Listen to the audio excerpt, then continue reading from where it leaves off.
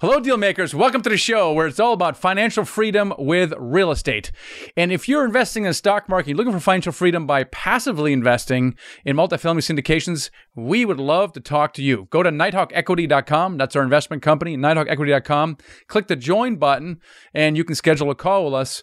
We can share with you some upcoming opportunities that you might be interested in moving forward. If you're just completely new to this, you're like, oh my gosh, syndications, what is that?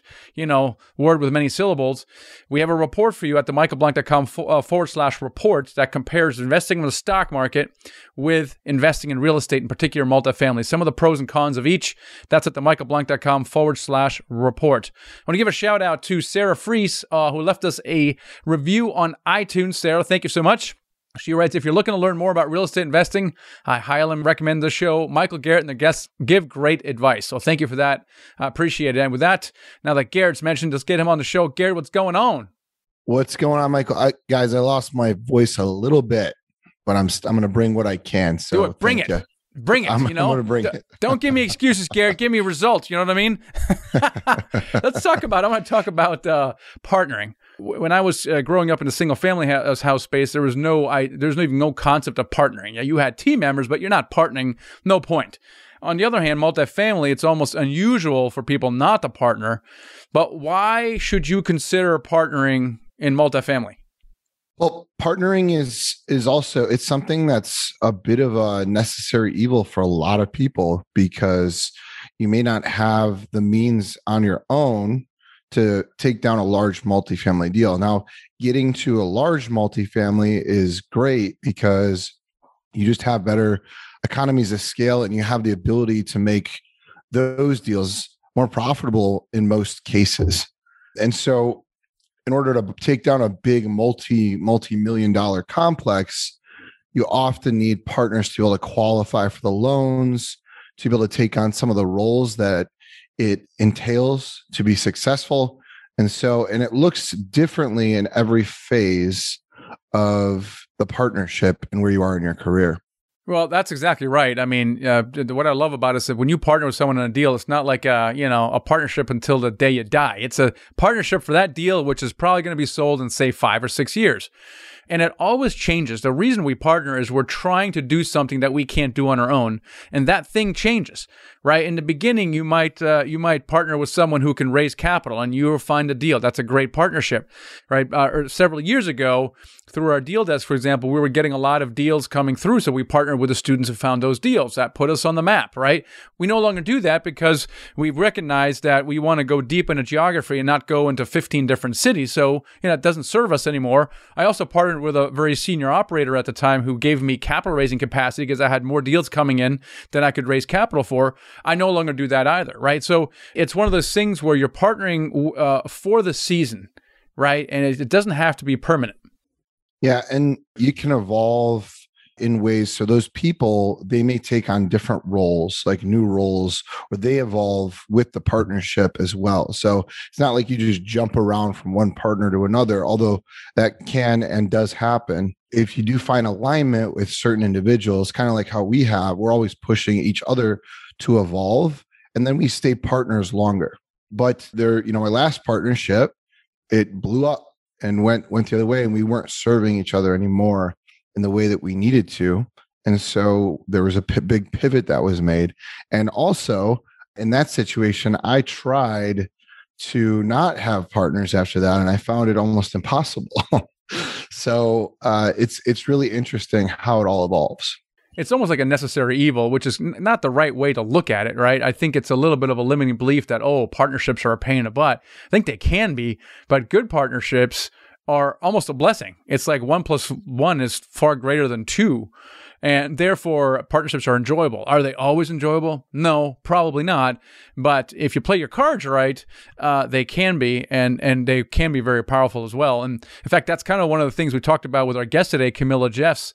She was investing for 15 long, tedious years in single-family houses for a variety of different reasons, which we'll get into the show. Why did it take her so long to see the light? Well, we're going to find out. And some of those limiting beliefs or things that she believed are very common. I hear them all the time. So you're going to have to take some notes on this one.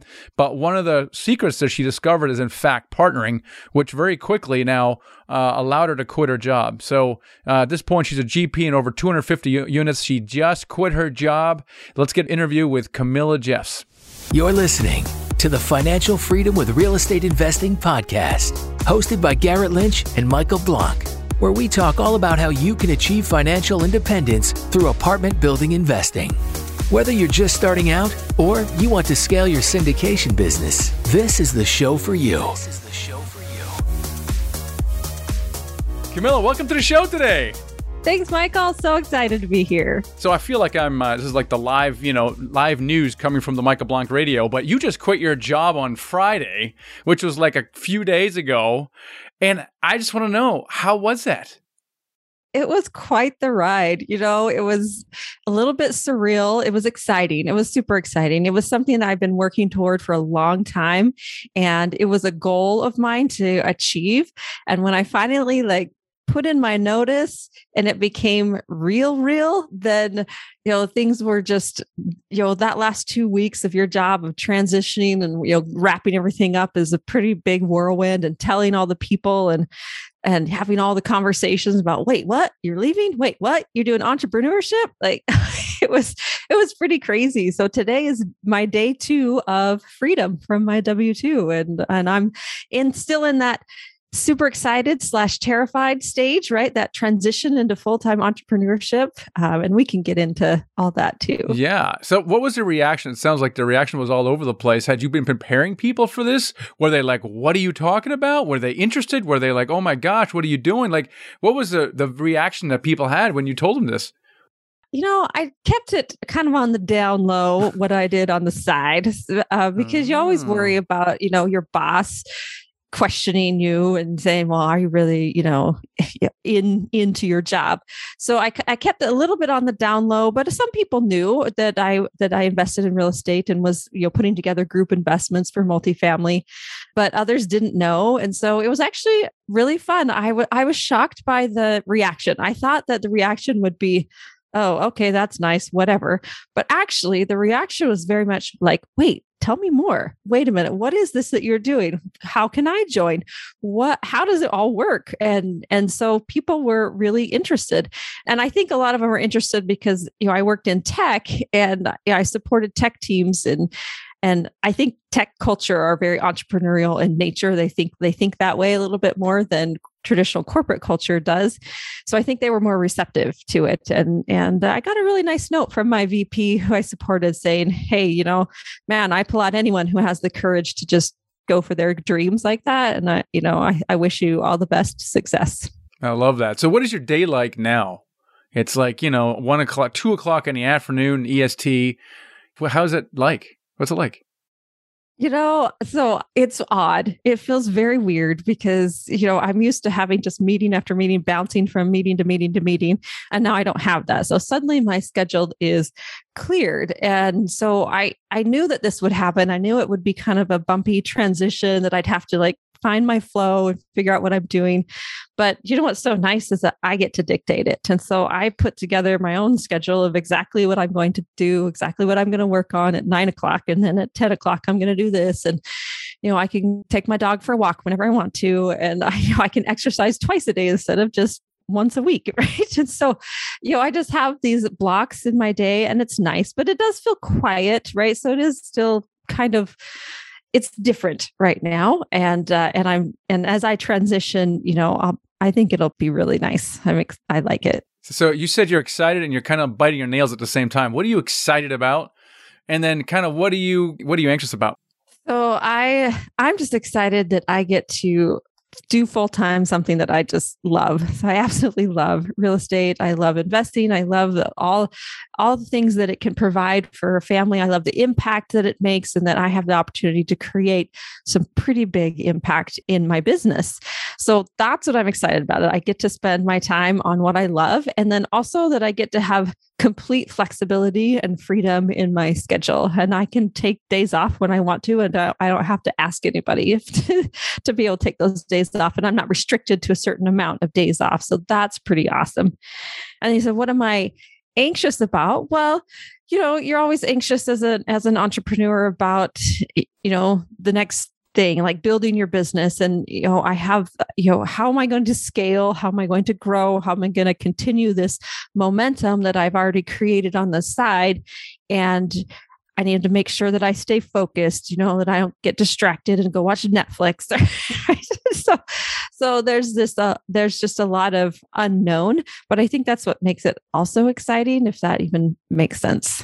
Yeah, absolutely. I think you'll probably find that you probably won't spend that much time on Netflix, but you'll probably find that you're going to be tempted with working harder than ever before. Because of course, we can always work harder, Camilla, right? Always work harder. And if you don't work, well, you don't produce anything. And so I don't know. It could be one of those things that you struggle with that. And maybe not. Maybe you do struggle with Netflix. I don't know. The point is, you now have some options, which is really, really amazing. But it didn't used to be that way. In fact, you've been investing quite a while, and it wasn't until recently until you really ramped up. So maybe tell us a little bit more about how you got started in real estate, and maybe why did you get started in real estate, and kind of what did you do early on? So early on, I started out house hacking. So my husband and I, we purchased a property that had a basement apartment, literally because we had no money and we couldn't afford to live in our own place, right? And we heard about this creative idea that to purchase a place that had basement apartment you could rent out, and it was fantastic, and it worked really well for us. We only paid like $100 a month to live there, and the property had a pool. I mean, how awesome is that? So after we did that first property out of necessity, really, then I started thinking, there's something to this real estate game and I've got to figure it out. So started reading all the books, self-educating, figuring out what to do.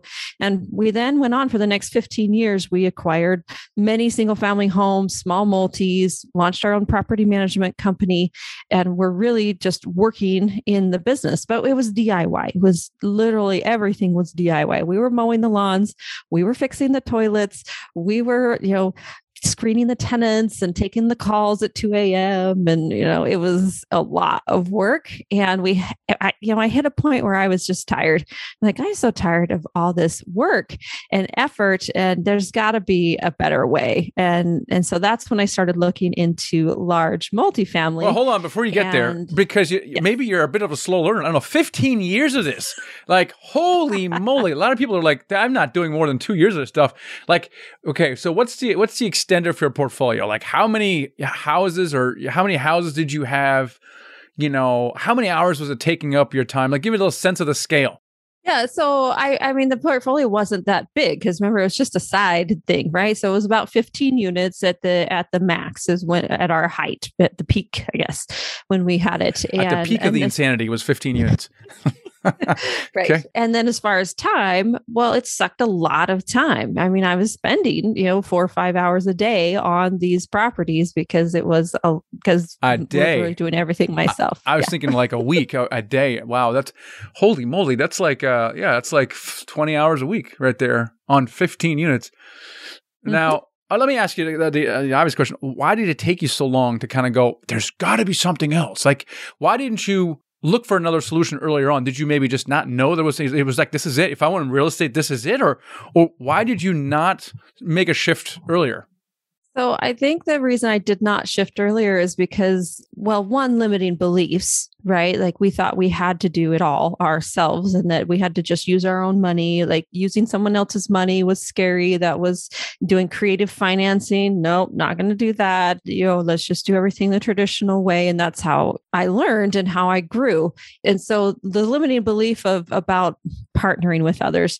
The other problem that I had was that I'm a pretty introverted person. And so I did not attend like real estate meetups. I didn't network with other real estate people. So I didn't know that, what the late night real estate gurus were saying was actually true. Right? Like you'd hear them talk about some creative way to buy properties, and it was like, is that true or is that just a bunch of baloney? I don't know. But I wasn't networking and I wasn't getting out, and I literally didn't know any other investors who were like me who were purchasing properties, and none of my friends were doing it. None of them ever wanted to talk about it. Like if I brought it up, they'd be like, let's talk about our nails. And I'm like, I don't talk about nails. I can talk about hammer and nails. Like that's the kind of nails that I do. But yeah, so I think, yes, definitely slow learner. Right? that I just didn't know a better way, and I didn't know how to do anything different. It was just all on my own shoulders. So Camilla, how did you overcome those limiting beliefs that kept you from really scaling and becoming financially free? So the first thing was just desire, right? Like I had pain. Shall we say pain? Pain as well.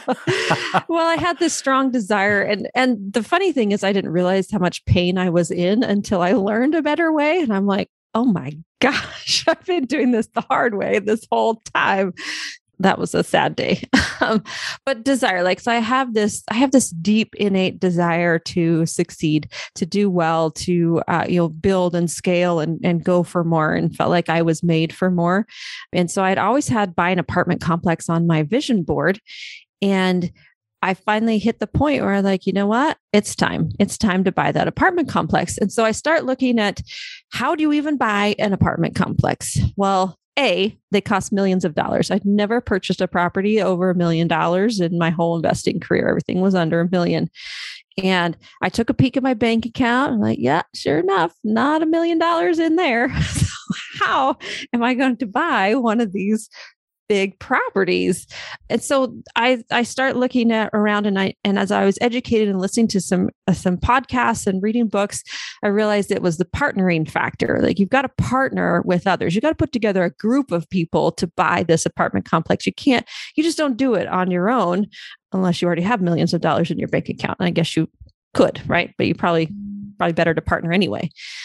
And so then I'm thinking, okay, partnering. Well, I don't know if I trust other people, because I remember those times in elementary and high school where they put you in groups and do the group science project. And yeah, guess who did all the work? This girl right here. And everybody else could freeload, and they sure could, because I let them, because I was intent on making sure I did it well and got the grade and did that. So thinking, okay, well, if I can't trust people to do like a group research paper, how am I going to trust them to run a multi-million-dollar acquisition with me? So that was a limiting belief of mine as well. But I knew that I just had this really deep desire to accomplish the goal. So I said, well, you got to get over it. You got to start meeting people. And that's when I started going to meetups and started talking to other people and really listening and learning and understanding who's who in the multifamily space.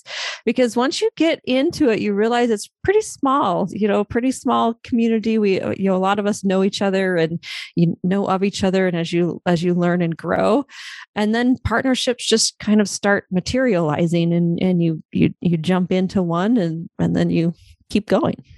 Is that how you partnered your way into a larger deal? Yeah, exactly. So that's how I got my first deal, was I partnered. So when I was learning about multifamily, I knew that, I kind of put the multifamily roles of a general partnership into 4 categories. You have the acquisition specialist, you have an underwriter, you have the capital raiser, you have the asset manager. And as I kind of tried out each of those roles and thought about my background and what am I good at, I settled on capital raising. I wanted to be a really good capital raiser. And so that was the value that I was going to bring to a team. And then it was just a matter of networking and finding a strong lead sponsor who has the experience and then to partner with in order to be able to jump onto their boat and help row the boat a little bit by bringing in capital and doing asset management. Now, why capital? You just mentioned a little while ago that you struggle with being introverted.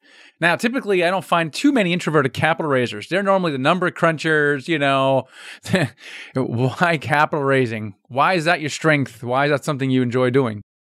Yeah, so I enjoy capital raising because I'm a teacher at heart, and I enjoy teaching other people better ways to do things. And so, as an introvert, I know it sounds funny that I enjoy teaching, but I do. I like to teach others how to better their lives, really. And so raising capital, I think, is a perfect investment for introverts. So, a passive investing, right? So if you're a passive investor and you're an introvert, like, those two go together really well, because you get the opportunity to really take your time to analyze a deal and look at it and to understand it and figure out who the sponsors are, figure out the market, and you can do all the research that you want all day long. And then you invest passively, and you don't have to interact with any of the tenants. You don't have to interact with the sponsor team if you don't want to. You don't have to interact with the contractors. You can just simply make your money grow. And I think that's what's so amazing. And so as I thought about this, because I invested passively first myself. So we sold the single families and we moved that money into a passive investment in large multifamily. And I thought that was so amazing. What we could achieve was almost better than what we did with single family, to be honest. And I was like, wow, this is amazing. I got to teach others about this.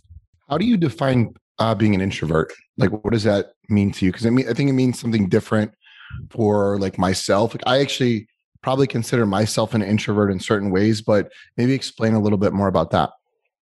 Yeah. So the way I define introversion versus extroversion is how you rejuvenate. Like, how do you get energy?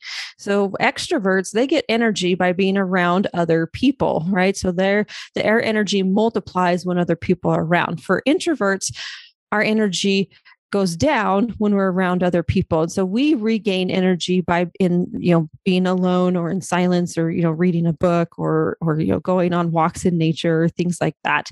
And so it's not that introverts, can't interact with people and we can't have relationships and we can't go to networking events and be okay talking to people. It's just the stuff like that drains us. It doesn't energize us, right? And so that's how I think about introversion. But it's interesting. Your desire to teach trumps your introverted nature, right? Because you do have to actually talk to people. It's against your nature to talk to people on an ongoing basis, but your desire to teach others and maybe even change their lives trumps that. I find that really interesting. Is there's not conflict there for you? This is something that works for you? No, so there's no conflict because I do it in small chunks, right? I mean, if I was doing it every day, all day, if I had investor calls every day, all day, that would drain me, and I would not be doing well. But I have the ability to schedule my time, and so I know when I need to have the energy and like pour into people, and I know when I need to take time to rejuvenate. Now, the other thing you said is that you're teaching people. I think you said you're trying to make an impact with people. Why do you think you're making an impact by teaching passive investors to invest with you? Like, what's the impact here? What's the difference that makes in people? Well, I think about my own story, right? I mean, there's people out there just like me that have been doing the slog for years and years and years and just simply don't know a better way. And that's why I'm excited to find those people who are out there just, plugging away, hard workers, right? They're willing to get their hands dirty. And I applaud that for them. But at some point you hit a point where you're like, is this worth it? Is this worth it? And really there's a better way. I mean, I think we all get into real estate with the idea of freedom, of time freedom. Like at some point, our real estate is going to give us the time freedom and the financial freedom that we really want. But passively investing can accelerate that time freedom for sure. Yeah, I love that. And I think this is really, especially when we're syndicating, we think we're in the real estate investing business, and we certainly are. But we're also in the impact making difference. I agree with you. I mean, investors invest in the stock market. That's all they know. But as we know, there's problems with the stock market, and they can probably never get the financial freedom unless they have so much in the stock market they can live off the 4% principal, which most Americans never get to, versus passive investing, like you said, greatly accelerates that. Therefore, while we're trying to raise money to buy deals so we can make more money, what we're actually also doing is helping passive investors get access to something they could otherwise never get. I love that. I love that a lot. So tell us a little bit more about your first deal and focus on their journey to capital raising. So you mentioned different roles in the syndication. You get the deal finder, the two basic roles, deal finder, capital raiser, and then of course there's the asset manager once you actually do a deal. And once you do a few deals, you need someone that focuses on marketing, because now you got to take the conversation online. But let's focus on the deal finder and the capital raiser, right? So you decided to go the capital raiser route a little bit. So how did you proceed with that? What's important? What did you have to get good at? What did you have to learn? And then how did you kind of get yourself into that, I'm going to call it, career path? Yes. So going into the capital raising world it was a little bit scary for me for sure, because I was trying to figure out, I'd never raised money from someone else before. And therein lies the problem, is that was my mindset. My mindset was I'm raising money from other people. And I learned very quickly that the first time and so I'll tell a story. The first time I tried to raise money was with a lead sponsor, and he's like, yeah, I'll bring you on, let's see if you can hit 500K to raise for this deal. And I said, awesome, great, I'm excited. I've been building my investor database, I've got people, and it's going to be great. And so I launched the deal to my database, and one investor responded. And invested $50,000 into the deal. Just a little short of that target. So yeah, I 10x'd negatively, right? Yeah, what is the word for that? I don't know. Wow. 10x. I don't know. Yeah, That's it was awful. It was a kind of a spectacular fail, and it wasn't because I wasn't working my butt off, because I was so far out of my comfort zone. I was calling people, I was emailing, and I was just like constantly on the phone, just trying to, almost begging people to invest, and no one would do it. Right? Well, why wouldn't they do it? Why wouldn't they invest? Well, because I had this mindset issue of, I need your money, right? Instead of, oh my gosh, this is an amazing opportunity. Here's the opportunity. If you invest in this opportunity, here's what it means for you. I was so focused on myself that nothing happened, right? And as soon as I shifted that and I changed that mindset, I went on to the next deal. So the next deal that I, raised for, I was able to hit that 500 mark. In fact, I went past the 500K mark, all because I had shifted the way I talked about the investment opportunity. It's amazing. Just a little tiny shift in mindset literally changes everything. So that is really amazing. Now, how did you go about finding these operators, right? Because it's obviously, as a capital raiser, you're going out and you got to talk to investors. I get that. But you also need the actual deal. All right. So what are some things that you're looking for as you're going out? Where do you find these operators? And then how do you know you're, dealing with the right ones? Sometimes you don't know, but what are you looking for? Yeah. So finding a strong operator. One of the things that I did was I did join a capital raising mentoring group, and they were able to open some really good doors for me. So I'm a big fan of of mentoring with someone in some capacity, whether that you mentor with someone who teaches you everything about it. There's, big programs, or there's like niche programs. I chose the niche program, loved it. And they opened up doors to strong sponsors that they knew and did and had worked with in the past. So that was nice. The other thing that you can do is you can just simply start going to meetups, and we had like a bajillion virtual meetups over this last 2 years with COVID, but you get to know the players in that game. So the first deal that I actually closed, right, not the first deal I attempted to raise for, but the first deal I actually closed came from just networking with other investors within my mentoring group. And then someone opened the door to this lead sponsor who'd been working in the game for 18 years and needed to bring on a capital raiser for a 90 unit. So I joined that one and raised the capital for it. And then we closed and on that deal. I'm like, okay, awesome. Right.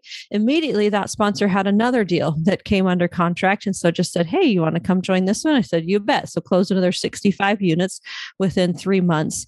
And then I was like, I like this sponsor, but I also want to expand. And so I expanded to another one. And that person I met through my own networking. It wasn't through my mentoring group, and met that person.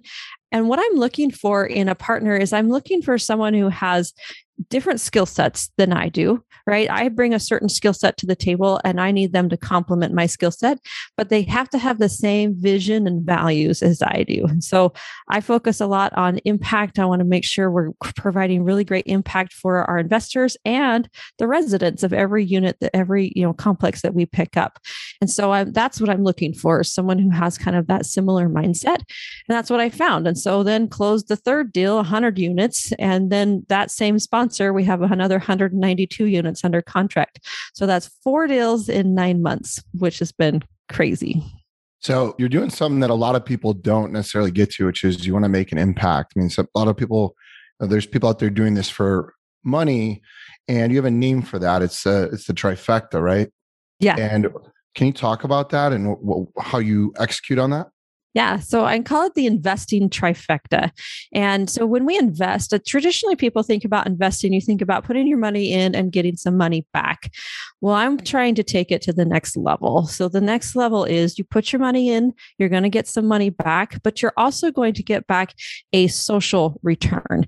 Now, what's a social return? A social return is where we go in and we have very specific game plan. So just like in your business plan for renovating units and increasing rents or things like that, we put together a business plan for how we're going to create more impact within that community in the apartment complex. A couple examples of that could be reserving one unit and where you work with a nonprofit that provides housing for women in transition, for example, or disabled vets, things like that. There's lots of nonprofits out there that you can partner with that will help with that. To having special community events for the children of the complex and giving out backpacks or having fundraisers or things like that. So that's what I mean by social impact. And then the other impact is environmental impact. So in multifamily, we have the opportunity to really reduce our carbon footprint by doing very specific things, by going in and replacing faucets, doing low flow faucets all over, so you really reduce the amount of water consumption. There's lots of things you can do with energy consumption to reduce that. You can put in solar panels, you can replace the electrical elements in the complex, and then even to thinking about being more responsible about recycling. So if you have, you go in and renovate a unit, what are you doing with all of that garbage, right? Are you just shoving it to the dump, or are you partnering with other organizations to maybe give out the old appliances? Because a lot of times when you go in and renovate units, sometimes the units are in okay shape. They're really not in that bad of shape. You just want to upgrade because the area commands more upgrades. But what can you do with that stuff? And so that's what I talk about, the investing trifecta. So what investors get when they come to me is they'll get a strong financial return on top of a social return and an environmental return. So you've been doing this for a long time, right? What is your advice to people listening, watching this right now? If it took you 15 plus years to get here, you're like, man, there might be a little, faster path. What would you do differently if you could? Therefore, providing others listening, watching this right now, hey, you know what? If you could do it starting from scratch, here's what a couple things I would do differently. Yeah. So number one thing is I would partner earlier on in faster. I still believe in the value of, getting your feet wet and, learning through some bumps and things. And so I still believe that it's okay for you to go out and, grab a couple properties and get a couple properties under your belt. So you at least prove to yourself that you like it, that you know what you're doing, that you can speak the speak, and walk the walk, right? So I like that, but also partner earlier because you can go so much further together. And that's the biggest lesson I think I learned, is that I could have been in a much better, different place today if I had learned that much earlier on.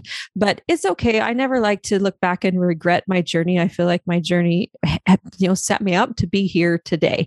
But for other people, I would definitely advise partner earlier on, do better at networking. I had zero network when I decided to do large multifamily. So I had to start from zero, even raising capital, right? It was really challenging to build an investor database. But even if you start from zero, you can still have pretty darn good success, right? That's kind of what my journey has taught me. It's not your fault because single family house investing it's a lone wolf sport, right? When I was flipping houses, it was me, myself, and I, except for the HGTV show, maybe you're watching, but there's no partnering going on, right? In a single family house, you're like, yeah, partnering, that's for the birds. But in multifamily, it's the way to do it. And so it's something that a lot of us only discover, later, which is great. But Camilla, how can people connect with you, find out more about you? Yeah, so I'm on social as the Introverted Investor. So feel free to find me on Instagram, or I'm even on TikTok. My kids think that's funny, but I'm on social there. Or you can visit my website. It's just CamillaJeffs.com. Awesome. It's great having you on the show today, Camilla. Thanks so much for sharing your story. Thank you. So in this show, we talked a lot about partnering and other things. She also mentioned mentoring, which was very important for her. So mentoring is very important if you value mentorship. If you want to go bigger, scale faster, avoid some of the bigger mistakes, overcome some limiting beliefs, then consider mentorship. Check out ours, which is at themichaelblank.com/mentor. You can schedule a free strategy session. Even if you don't sign up, we're going to try to help create clarity for what's next for you. But check that out. It's at themichaelblank.com/mentor. And speaking of limiting beliefs, this is exactly what held Camilla back as well. And this is very, very common. Pick your favorite limiting belief. I got to do it myself. Like, that's a great relief. I don't need to partner. In fact, partnering is bad. I heard partnering are bad. Don't use creative financing techniques. Those are only taught by late night, gurus. They're probably illegal. Right? So these are all things that we tell ourselves and make up your favorite limiting beliefs. I probably shouldn't take money from friends and family. Yeah, that's not going to go well. Right? Make it up. And when you dig a little deeper, they're just not true. They're literally not only limiting, they're false. Yeah. And everybody has some version of that in some capacity. It's the people that are the most successful in business and just in life. They're just solving the biggest problems because they figured out a way to get past those limiting beliefs. And you see that as a prime example here. Now, those problems that they were impossible before, she can probably easily solve them. And a new set of potentially limiting beliefs are there to overcome. And so it's just getting around all of that, getting around people that have already done it. And you're like, oh, this is possible. This person just did this. They're not any different than I am. To prove that everyone has limiting beliefs, I'm just testing myself. I love the Grant Cardone 10X thing. Hey, Garrett, how many units are we buying right now in Atlanta? We're rounding the corner on like 1,000 right now. Right, 1,000. Okay, well, let's at that 243 we're buying right now. Garrett, we need to add a zero at the end of that. What do we need to do to buy a 2,400 unit apartment building? Right? And my mind's going, well, hold on a second. You're skipping a few steps here, right? And I love things like that because it exposes limiting beliefs. Everybody has them. I think the first step is that we have to acknowledge them.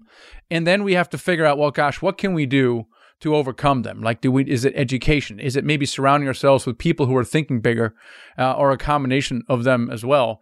And for her, one of the biggest secrets was, and this is not a secret if you listen to this podcast, is partnering. In fact, we talked about it in the intro.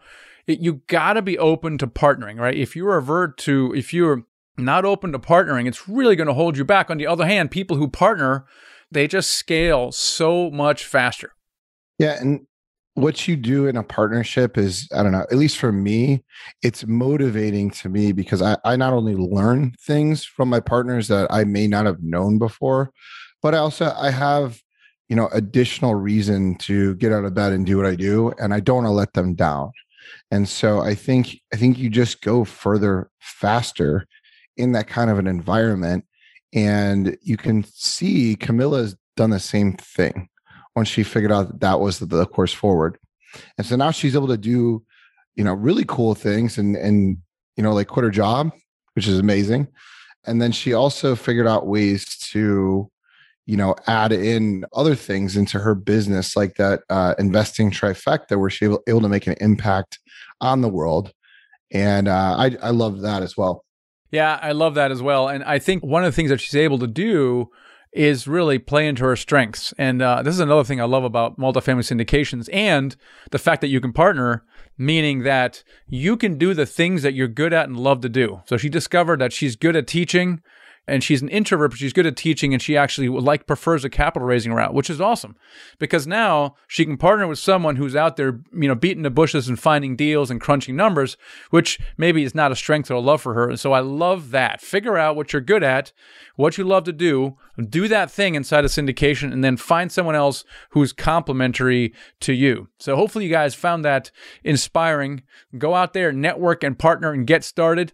Listen more of this podcast. If you want, get our book. It's called Financial Freedom with Real Estate Investing. Same title as this podcast. In fact, it's also yellow to make it easy to recognize on Amazon.